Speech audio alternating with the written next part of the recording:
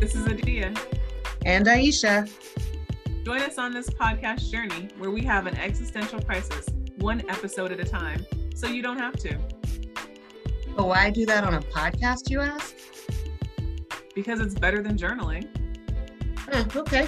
So get comfy and fill your teacup with whatever it is you drink, because it's time for an episode of Better Than Journaling.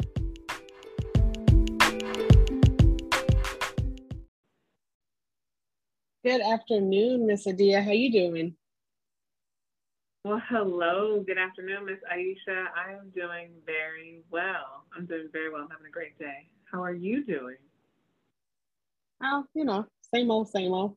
Sundays are recording days, but they're also private practice days. So by the time we start talking, oftentimes I've been talking for 6 or 7 hours. But and then usually we talk for like an hour or so before we start recording. So I don't know, it's a good day, but I saw The Lion King yesterday with my daughter. It was so good. Have you ever seen it? Do you do musicals or anything like that? I mean, it's not something that I have it budgeted where I save money so that I can go see, those type of shows or anything. But I did strongly consider emailing when those tickets to The Lion King came available at our job. I was like, ooh, I should totally do that. And then I should have just done it, but then I didn't do it. And so then no, I didn't go. So the answer to your question is if I were to get invited to something like that, I would 100% say yes, and I would go and I'd have a great time. I do not think of those things on my own to go look at those theaters or production companies and figure out what their, calendar looks like for the season and then book those types of things for myself. Oh, I love musicals. It's kind of expensive these days. It's not like, like a baseball game where you can get $20 tickets or something like that. It's kind of expensive. Yeah. But I love it when I can, and it's a show that I really like or want to see. I try to do it, and I try to get my daughter interested in that so she can have some theater type culture in her life. That's awesome. That's really, really wonderful. Pause for us. So that's pretty cool. I think that is, that's not something that I grew up with. So I think that that's pretty awesome that she'll grow up with the experience of going to the theater and knowing about musical theater. I didn't know musical theater was a thing. I mean, I knew that there was choir and what was the other name of the class in high school, the elective or team that you could participate in was like choir and something else. And there were plenty of kids and theater, choir and theater. And it was always the same kids that were participating. And I didn't get it. And I never maybe I went to a couple of plays or something while I was in high school, but I never got it, right? If you're not involved, if you're not in that world, I don't know that you actually know what it is that you're missing. And I never paid attention to any of that when I was in college or, anything like that. And so it wasn't until I was at one of my first jobs here in San Diego, one of my coworkers had participated in a musical theater group, and she just was all in on it. And so I went to go see one of her shows. I can't remember what it's called right now. And it was so good. And I was like, damn, this is kind of cool. People are out here. What was it about? What was the show about? Yeah. Things. I got into theater in high school because I was in production in high school, but I've always been a behind the scenes person, right? So I was in charge of props, I think, my freshman year. And then starting in sophomore year, I was set construction and stage manager. And so, I've been bossy for a long ass time. Right? Yeah. So, but I've always loved it. And nobody else in the school that wasn't part of production was super into what we were doing. And I was like, the same way that I went to an all-girls school, the same way that we would go to the basketball games or to the volleyball games or whatever. Like people who weren't involved in that paid a lot of attention to it, and nobody who wasn't involved in theater paid a lot of attention to theater. And I was like, we're doing some of the hardest work in this school. Like there's so many varied skills that go into being able to put on a production. And I think nobody had any appreciation for it at all. So now when I go see a show, not only am I looking at like, what a great performance, I'm looking at who's on the lights and who built that set and who's blocked this number and all this kind of stuff. Like it's all really fascinating to me and really exciting. But I don't even know how I got involved, how I first got involved. Oh, I remember when we toured the school when I was in eighth grade. They would recruit students, you know, because it was private school, so they would be recruiting students. And one of the things that they did was their production company that year was doing Little Shop of Horrors, and they like did a little short performance for us. And I was like, I want to go to this school because I want to be part of that production. And then my first year in, we did a musical called Ain't Misbehaving, which is a great musical, but it's not very high school appropriate. Like it's not all that interesting to high schoolers. So I could have been completely out of it after that first year because we did kind of a boring musical, but running the stuff behind the scenes was just really exciting to me. So it made it more interesting so that I could get into the productions that were more fun for high schoolers. Amos Behaving is a cabaret show. Like what ninth grader is like, sure, let's watch Nell Carter sing fucking opera. Like it's just not all that exciting, but it was a good show. It was a good show. But it feels like something the kids in my community were not doing. We were not doing theater. We were not going to watch musicals. Like certainly we were into music, we were into dance, but we weren't putting that together and looking at it like, oh, let's go watch a musical. Let's go see Peter Pan on stage. Right. So you just did something recently that people from my community didn't do when I was little, which is taking a solo international trip. I haven't even heard about it yet. How did it go? Oh yeah, I sure did. It was life-changing. Well, shit. I experienced that feels like a big deal. I don't know what I thought you were going to say, but life-changing wasn't what I thought. Now I feel like I should have asked you a while ago.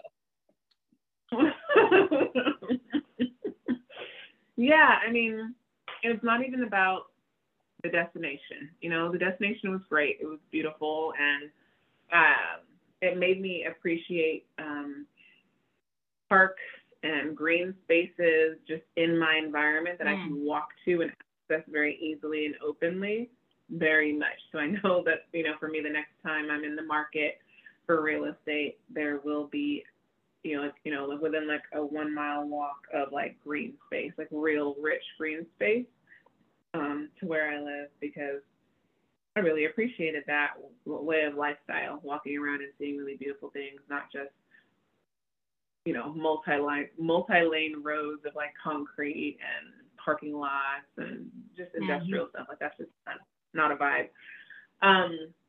But I got to experience myself in such a different way during this trip than I do on a daily, weekly, monthly basis. That was really freeing and empowering and validating and rewarding. So yeah, it makes me smile just even thinking about like the adventures and how brave I was and how much fun I had and the really cool interactions I had with strangers and zero, responsibility or commitment to like their needs or trying to take care of them or anything like that. It just was really about me and what I wanted and what I needed and finding different ways to meet those needs and being super proud of myself for all of the risks that I took. So it was really great. It was an awesome time. I would strongly recommend anyone take a solo trip, no matter how far or how long it is, to just decide to go somewhere that is not maybe familiar to them and do some level of exploring on their own and surprise themselves. Yeah, it was really, really good. Why is the on your own part of it really important, do you think? Because at home, I do a ton of things on my own, in a daily, survival sense. I do everything on my own. Not everything, but all of that stuff is really routine. and familiar and usually not that challenging for me. And the opposite is true of travel. I have always traveled with someone else. Um, I've always traveled with someone else, whether it be friends or family or partners. Even if I leave my city on my own and go somewhere else, I'm going to go connect with friends, family, whoever.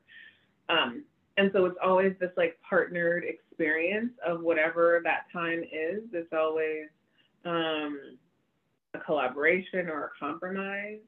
And I have found that sometimes I'm doing things that someone else wants to do, so I'm not really motivated to do it, or I don't do something if someone else is not necessarily motivated to do it, or just right? And I know that for me, my largest fear around traveling on my own was that I wasn't going to really get out and explore and push myself to explore this new environment, or the culture or the people, that I would create a safe zone for myself. So whether that is like my hotel or whatever my accommodations are, and like a place to eat, and like maybe a museum, I don't know, whatever was like nearby that I got interested in, I would go and I would do those few things, and then I would be back in my hotel room like watching TV or something. Like that would be my safe space. And I was terrified that was what I was going to do, and I would just really limit myself and not actually, like, I could have just stayed home for that, right? Versus spending all this money and traveling all this distance.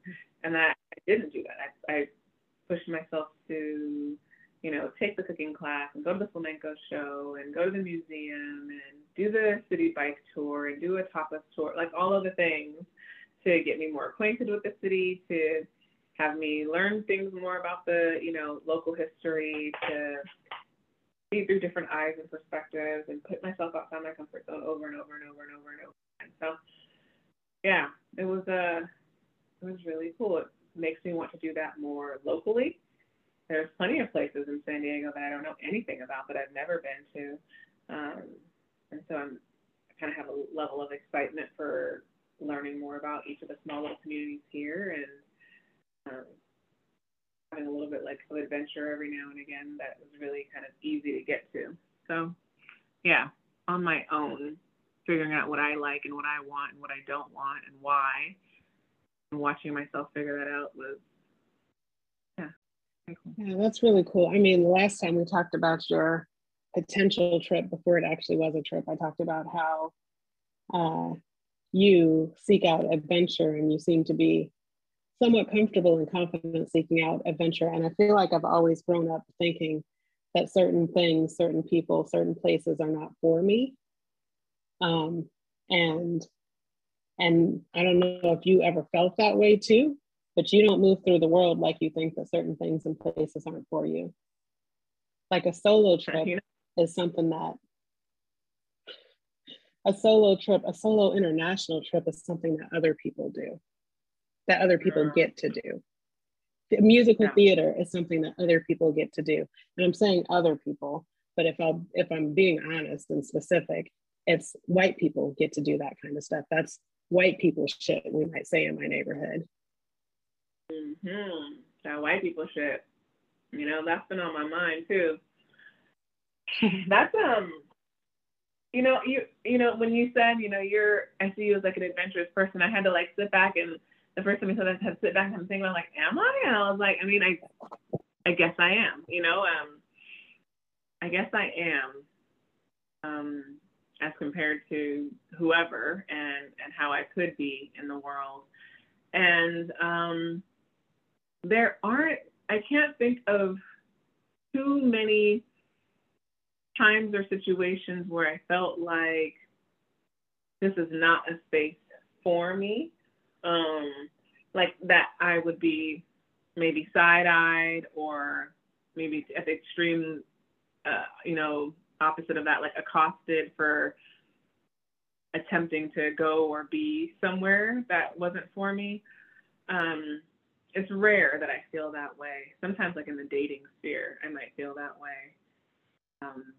But yeah, other things like that, like travel or Like, I mean, there are some things that maybe I would say or white people should that other people wouldn't say, or maybe people would be on the same page, but like learning how to golf or wanting to learn how to fly a plane, like those are all things that are goals for me, that lots of other people of color are like, what? Why? But yeah, there are lots of other things that I think are like culturally speaking, like colloquialisms, right? There are people like, yeah, that's not white people shit. Like camping and sleeping on the ground. That is not anything that I have any desire to do. There may be some places that I want to go visit and see. And if it requires that I will be sleeping on the ground, like I just probably won't be doing that. You know, as I said, I don't need to have that experience in order to go and see and, you know, be in this environment. Maybe a YouTube video will do it for me. You know, I don't know, but like they're just, I don't, and I'm going to need a shower, you know, a really nice, clean shower, you know? Yeah, there's just like, there's some things where it's just like, that's not for me. And I don't know why that's for you. Right. Right. Yeah, I just feel like I got messages, and I continue to give myself messages at this point that certain things are just not, like I said, for me. And I have this one client, former client actually, who just has had a real glow up in the last few years. And one of the things that she told me years ago was that, you know, she wants to skydive at some point. She said something about, you know, everybody's like, that's some white people shit, but I'm a skydive one day. And just like, I don't know, maybe 2 or 3 weeks ago, I haven't seen her in like a year. 2 or 3 weeks ago, she sent me some pictures of her skydiving. And she was just like so happy and so excited to have done that. And she referenced that, you know, people had told her that that's some white people shit, but she's like, I'm tired of being in this place where things ain't for me anymore, you know? And I was just like, really, I don't know. I just felt really inspired by her and that attitude, that's something she wanted to do. And she did it by herself. She just went out and was like, I'm going skydiving for my birthday. And she went out and did it. And I was just like really inspired by her. Yeah. I do think that, you know, when I hear those messages from other people about things that I want to do or that I feel really comfortable and confident about doing, or have a desire to give people so that white people shit, like that doesn't really, I don't think it phases me, only because I grew up hearing references about like white people shit or speaking like a white person, you sound white, or oh, you think you're white. I grew up with that, you know, in high school and whatnot. So for me to have somebody make comparisons of the way that I live my life, or question my blackness,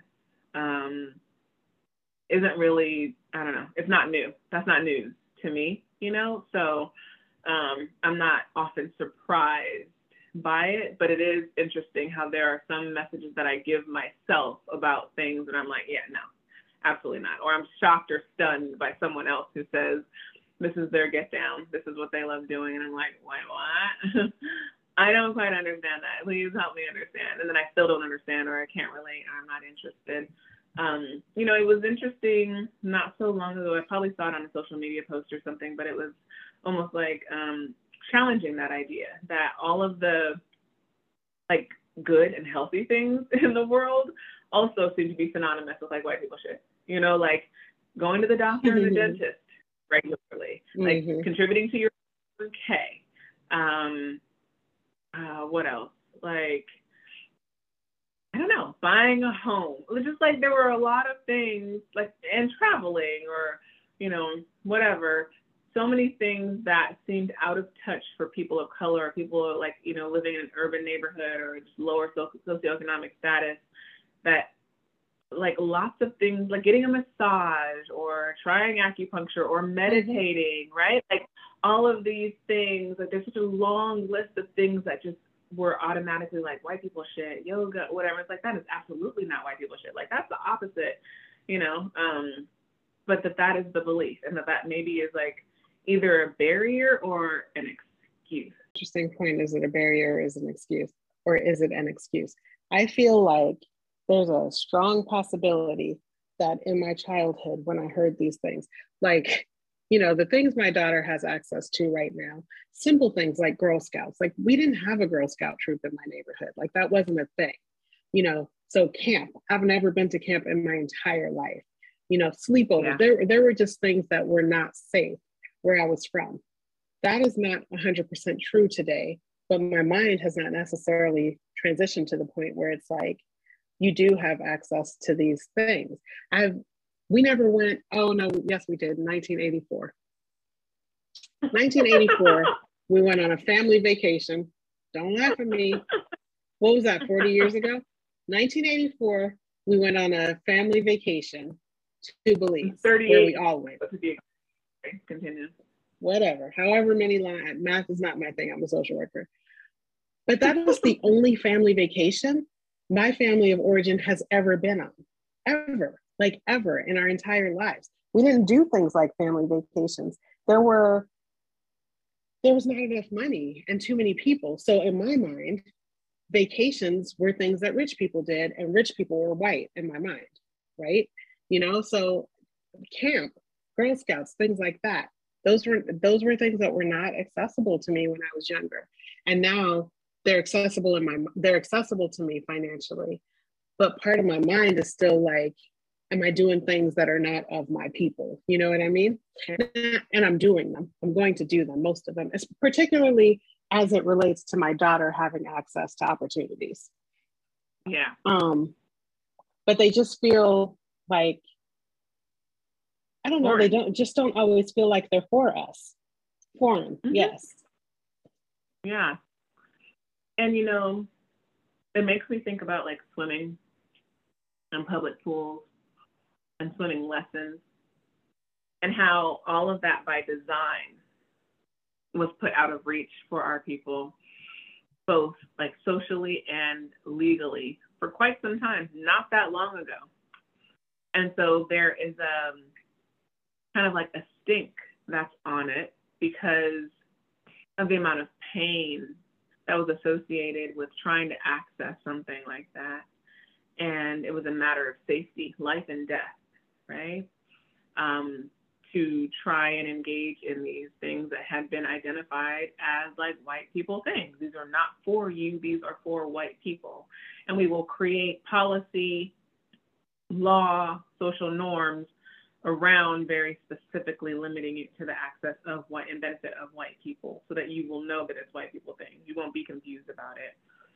So I think like there are some things like that it sounds like, so it seems like it was a lesson. It was something that was passed down from one generation to the next. And it wasn't that long ago that they were, you know, segregating and draining public pools so that Black kids and Black families could not access them. And so the fact that lots of Black people today cannot swim, who've never learned how to swim, is not that surprising, you know, or the fact that they use dogs to attack and apprehend, you know, Black people in the streets, and why a lot of Black people are afraid of dogs and don't have dogs and think that that's white people things, you know. So it's just there are roots, very recent roots in some of these things that get identified as white people things. But like there are so many other things that it's like, where did that come from, and who created that norm, and how does it keep getting, you know, carried down? And the people who balk at that and push back and do some things outside of the cultural norm, where does that come from too, you know? So yeah. I don't know, what do you think? I do think some of it is rooted in like generational historical lessons of safety. Yeah, I for sure think that it comes from, I know for me, it comes from history. It comes from the grown-ups in my house when I was little saying things like that. I'm more curious. I mean, it makes sense to me, epigenetics, history, trauma, all that kind of stuff. So that all makes sense to me. I'm more curious or wondering about what does it mean for the me today who does have access but has mental blocks more than I have, you know, economic or physical blocks. So before we go to break, I guess I want to ask a quick question just to think about before we go to break is, at what point does our history, our experience, what we've been through, and what's epigenetically coded into us, once we have some knowledge about this, and about what our history has taught us, and that what we've learned is dysfunctional in some ways, at what point does the history become an excuse to keep us from accessing the things we now have access to, that historically we didn't, but now we do? Yeah. And we're still at this point calling it white people shit when we could potentially have access to those things if we wanted it. So that's what I want us to think about while we go on our break. Hey friends, ever thought about making your very own podcast? Have you avoided it because it seems too complicated, or you don't think you have the right equipment? Or maybe you spent all your Biden bucks on an air fryer and then a Peloton. Well, maybe you haven't heard about Anchor by Spotify. It's the easiest way to make a podcast with everything you need all in one place. Let us explain. If you're like us, a busy professional, and you don't have fancy equipment, you need to make this podcasting thing as easy as possible. Anchor is definitely a one-stop shop for all of your podcast needs. Anchor has tools that allow you to record and edit your podcast right from your phone or your computer. We taught our non-tech savvy selves how to record, add music, take out the dead space, and all that awkward stuff we wish we hadn't said. When hosting on Anchor, you can distribute your podcasts on listening platforms like Spotify, Apple Podcasts, and more. But you gotta tell them the best part, Adia. Oh yeah, Anchor is totally free. How much? That's right, it's totally free. All right, do it now. Download the Anchor app or go to anchor.fm to get started. That's Anchor, ANCHOR.FM. Anchor.fm, go there now. All right, we're back. So the question is, let me ask it a little bit shorter than I just asked it. What's a real barrier at this point? First, because there are some real barriers, but what's a real barrier at this point versus an excuse to not pursue things that maybe scare us a little bit? Yeah. And is my fear a real barrier, right? Like, you know, are my fears like rooted in something? So for instance, lots of my friends, my adult friends, like don't have and have never had a passport. And, you know, we are children of people who are foreigners. So having a passport is very normal for us, right? Like I don't think that is super for just Black people, right? So I do know that, I know that part of the reason why you and I have passports or have done some travel is because of that. Because our parents were not born here and had to cross, you know, some sea to get here. Now, when I think about, you know, so I'm getting ready to walk the line again, but I think about, you know, people whose families have been on this continent for generations. You know, we think about like the Green Book, right? Like traveling just even interstate or intrastate wasn't always safe. So staying put in your home, in your community, around people who you could trust and where you were welcome was something that was a matter of life or death. And so venturing out, like for what? Why? Like there's nothing for you out there. And so it becomes very normal and healthy to stay within your own lane and not venture off too far. And so I can see how, you know, generations of people not traveling and just staying in the same zip code, same neighborhood, same block, doing the same thing is very much the norm and safe, and what you should expect to do with your life too. Because what are you looking for? What's out? What do you think is out there? There's nothing out there for you, right? And also beyond out there for you, it could be very dangerous for you. And like, why do you need that? You know? And that's not something that I was raised with. That's not a fear that was instilled in me. That is not something that I was brought up to be fearful of. So I don't have that fear. I don't have that fear of going to new places and feeling unsafe. The times where I have felt, even considered whether or not I would be safe traveling has been related to identifying as LGBTQ. Like those are the times where I feel hesitant. Like if I'm traveling with a partner, or if I present as, you know, more masculine than feminine, will there be someone that wants to say something to me, or do something to me because of their notions or their beliefs, right? So, but it's not been about because well, that's not true. I don't have any desire to be in Santee. Like I don't have any desire ever to go to Santee. And that's because I'm Black. And, you know, maybe there's some times where I'm more conscious of where I'm at late at night alone walking because I'm female.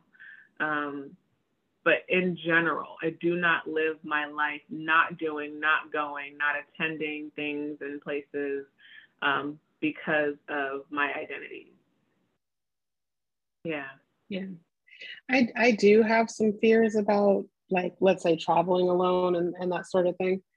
But I wonder for myself personally, and this is, you know, fear is real, trauma is real, and the consequences of those and the behaviors that those lead to, I don't want to minimize that at all. It's a real thing. So I want to be really conscientious that I'm not saying, you know, you're just making this shit up. You just don't want to, you know, excuse is kind of a harsh word.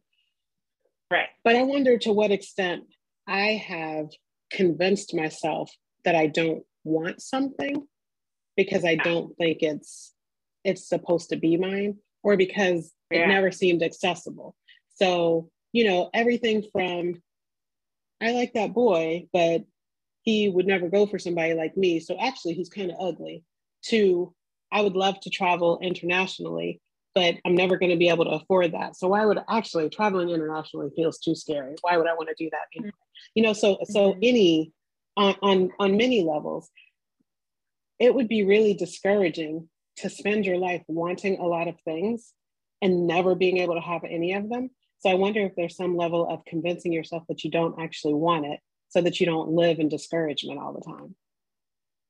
Yeah, I think that there is a very healthy practice, very well cultivated practice of people diminishing things in situations or opportunities where people absolutely could experience themselves in different ways and have a ton of joy and excitement and learning, but they completely dismiss that there are opportunities for all of those things to happen in these new situations or settings, and they focus on all of what, you know, might be very real, you know, things that are scary or dangerous or, you know, unpredictable for them, that are much more likely to occur than all of the other positive possibilities that can come from those situations. So I think people are very, very keenly aware. They're keenly aware of the things that the triggers, the stressors, the dangers that are associated with things that are like white people shit,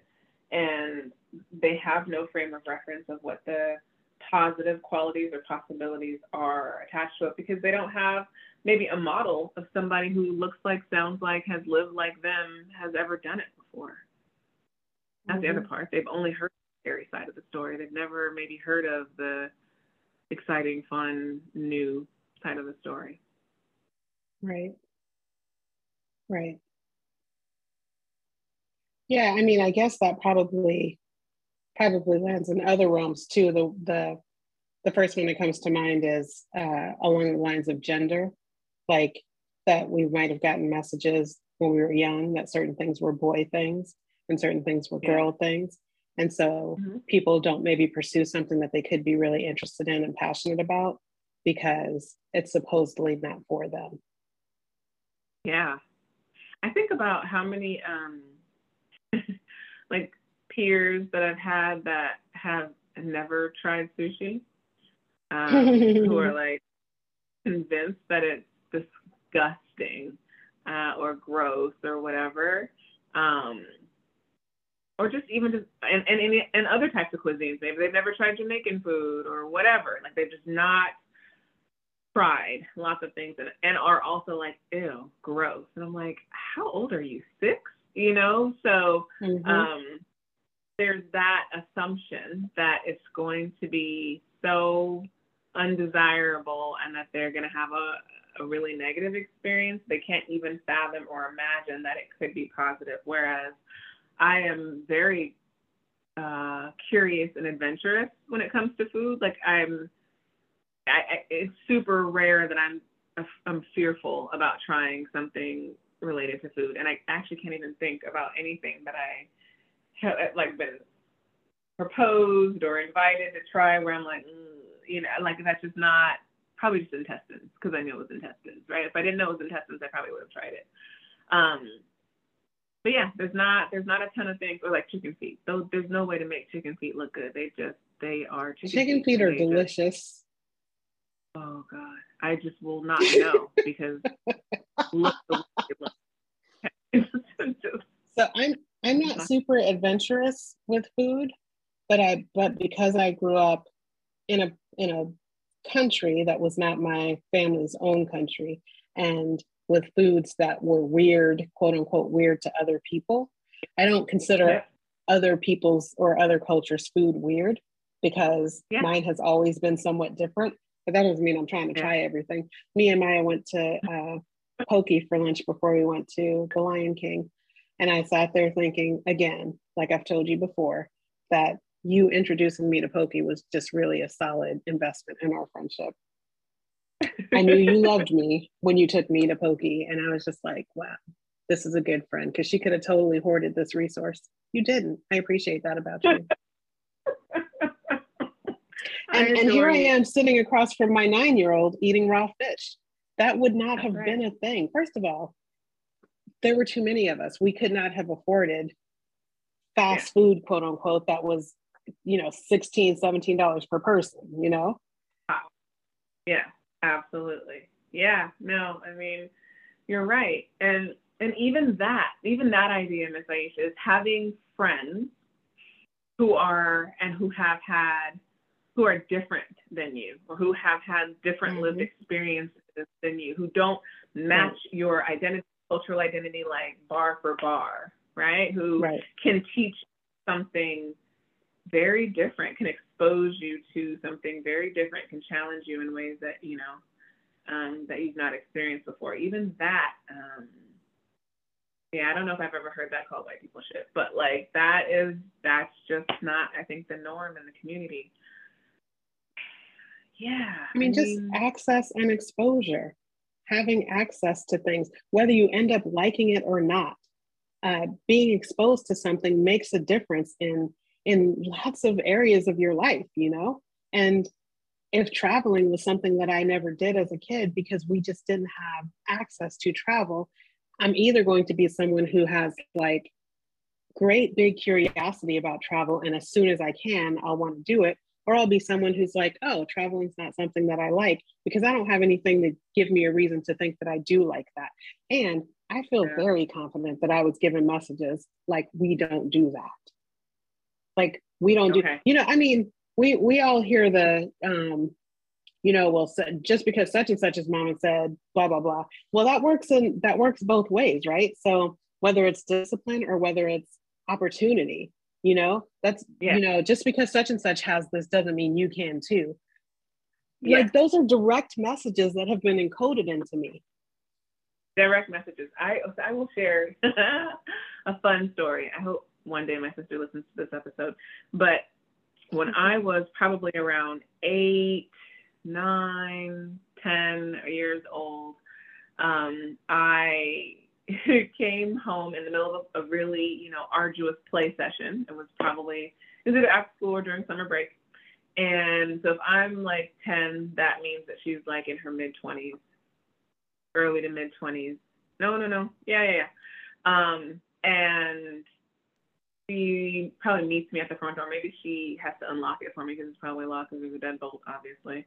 And she looks down and sees that I'm barefoot, and she is like disgusted. Okay, like you can see the disgust and the disdain on her face, and she was like, "Where are your shoes?" And I was like shrinking, right? Like, and she was like, no, absolutely not. Like that is some white people shit. We do not do that. That is how you get worms, and that is and she just like laid into me and like created the fear of all the things that I was supposed to be terrified about around that behavior, to where like that does not happen. Like it never happened again, right? Like I don't know that I have ever walked around barefoot outside again. Maybe like at the beach, right? Like I went from not even then, like being in the barefoot, and I had my shoes, and then when I got to the concrete, like I dusted my feet up and then put my shoes on immediately, even though my feet were completely already disgusting already. But like I've like probably never again since that time, unless it's in my own mom's backyard, walked around barefoot on the ground, because like she very clearly told me that that's not for you. That is for them, and you can leave that with them, because I was absolutely running around with a bunch of little white kids outside in the front yard.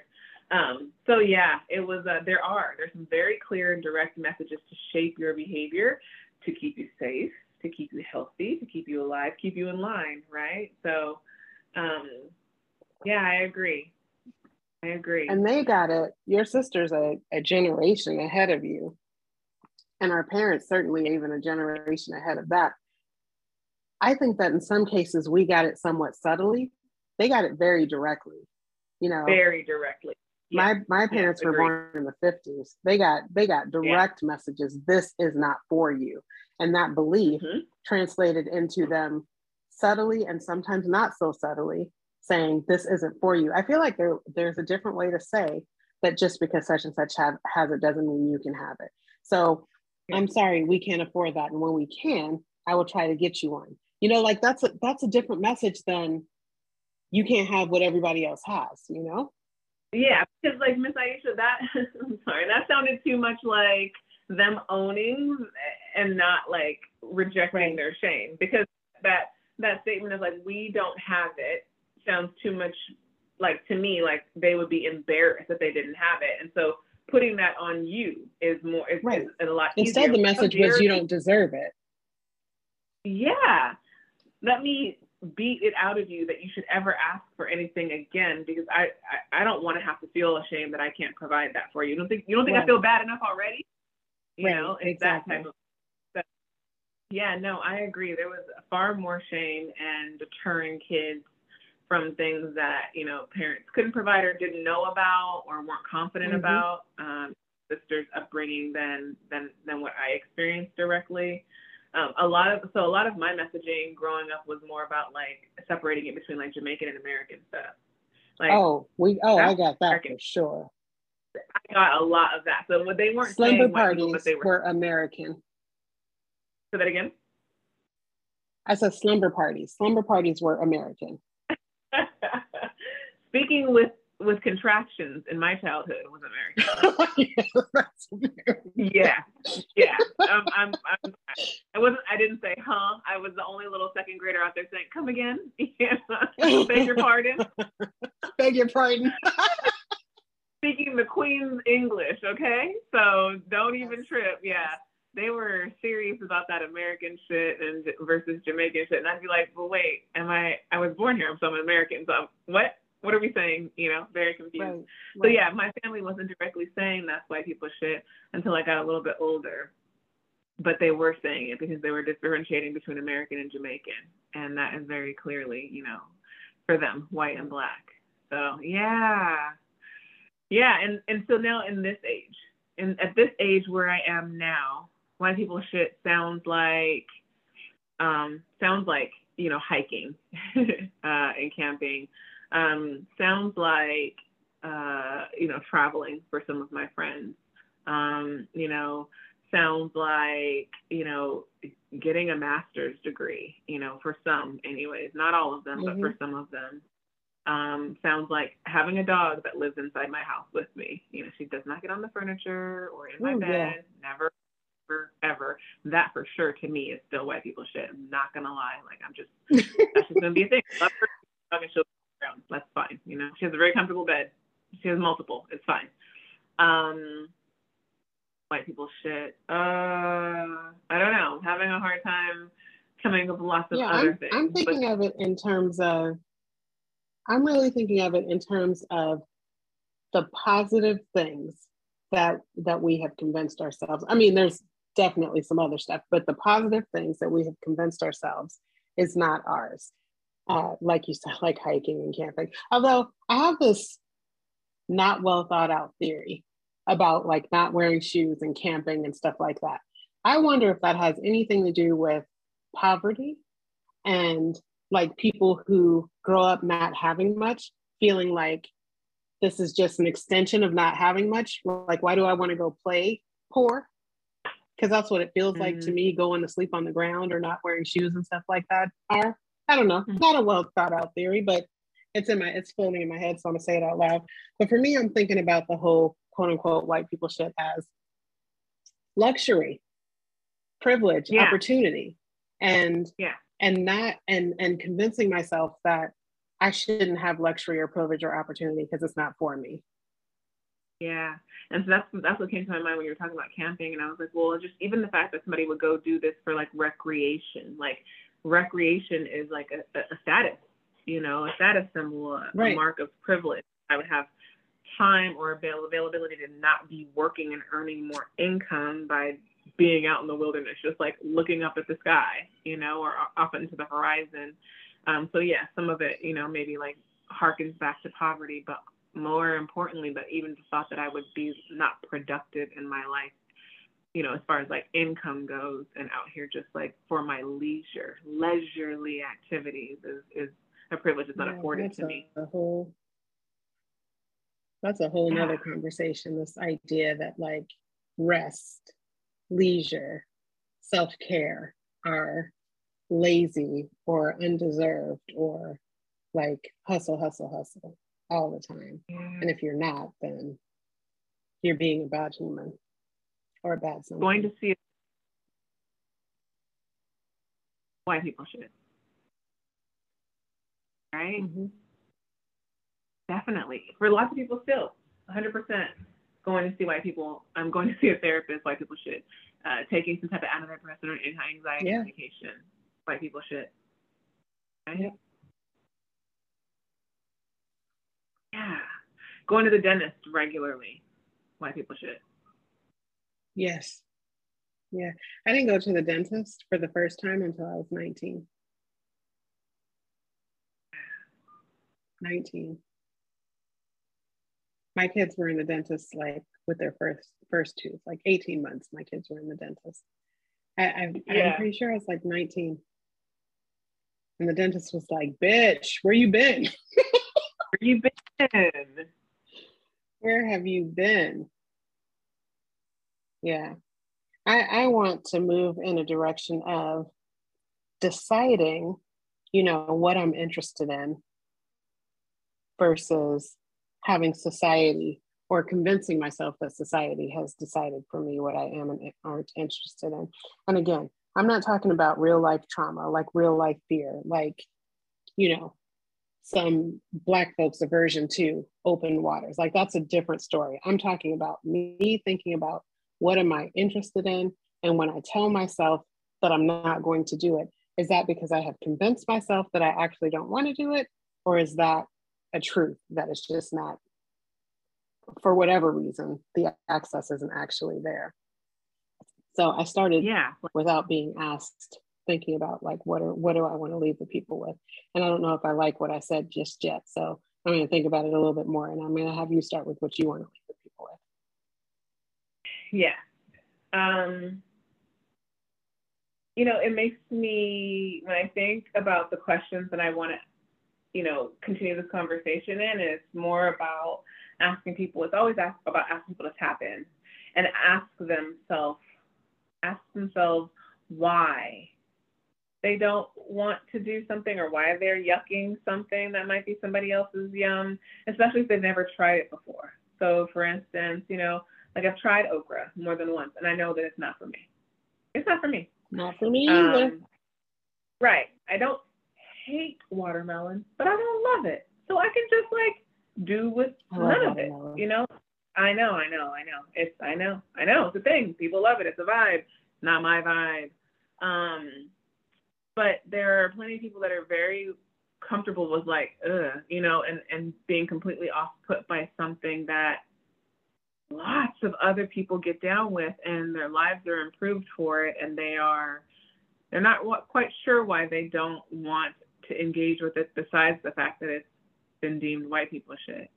And I wonder if they, you know, why? Where did that come from? Is that your own original thought or idea? Why haven't you at least tried it before you've decided it's not for you? Yeah. Do you ever stop to think that maybe you were convinced to believe that it wasn't for you so that somebody else could have all of it, you know? Mm-hmm. Yeah. Are you successfully being manipulated out of something? Exactly. And to what extent are you currently manipulating yourself out of it? Like we've established that we've gotten some messages, and those aren't easily undone. So I don't want to pretend like it's just, like I said, all in our heads. That's not successfully undone. But are you making any specific efforts to undo negative messages that no longer serve you? Like the message that I don't have access to quote unquote white people shit, which I have defined as positive luxury, self-care, opportunity, does that message, yeah, exactly. Health, wellness, does that still serve me? And if it doesn't, am I just going to talk about it, or am I actually going to do something with that? Fran. I like that. I love that. I gotta figure out though, what do I actually want to do? Because I feel like I have absolutely successfully convinced myself that I just don't want certain things. Yeah. And maybe that's not 100% true. I don't think that I want to travel internationally alone. I don't think that I want to do that. But I do think that I want to get alone together. Yes, that works. I can do alone together. I do think that something that I would want is to rent a beach house to go to by myself for 3 days to maybe write or maybe sit on the beach and stuff like that. Like that would be in my head, like that's a white lady thing. I could see a white lady doing that with a big ass hat and a flowy white dress and I could see that, but I could see myself doing that too. Like that I want to do, is to take some time for myself. Yeah. Investing in property. Yeah. Yeah. I want to do that, Mm-hmm. And I may have convinced myself that that's not something my people do.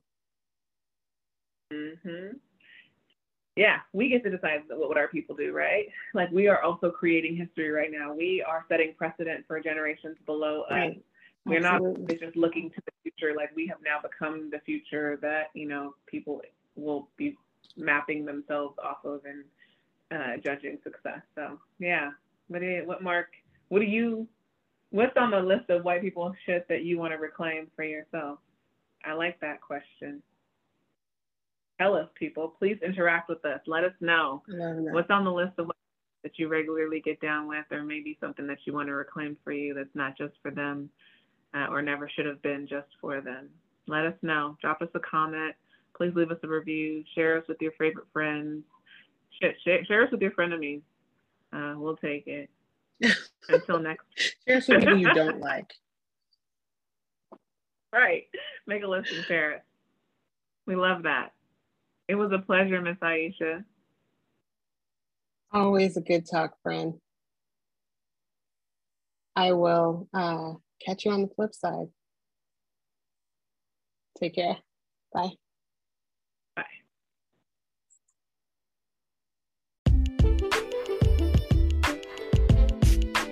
Now you know that was better than journaling. So go ahead and give us a 5-star review and share us with your friends.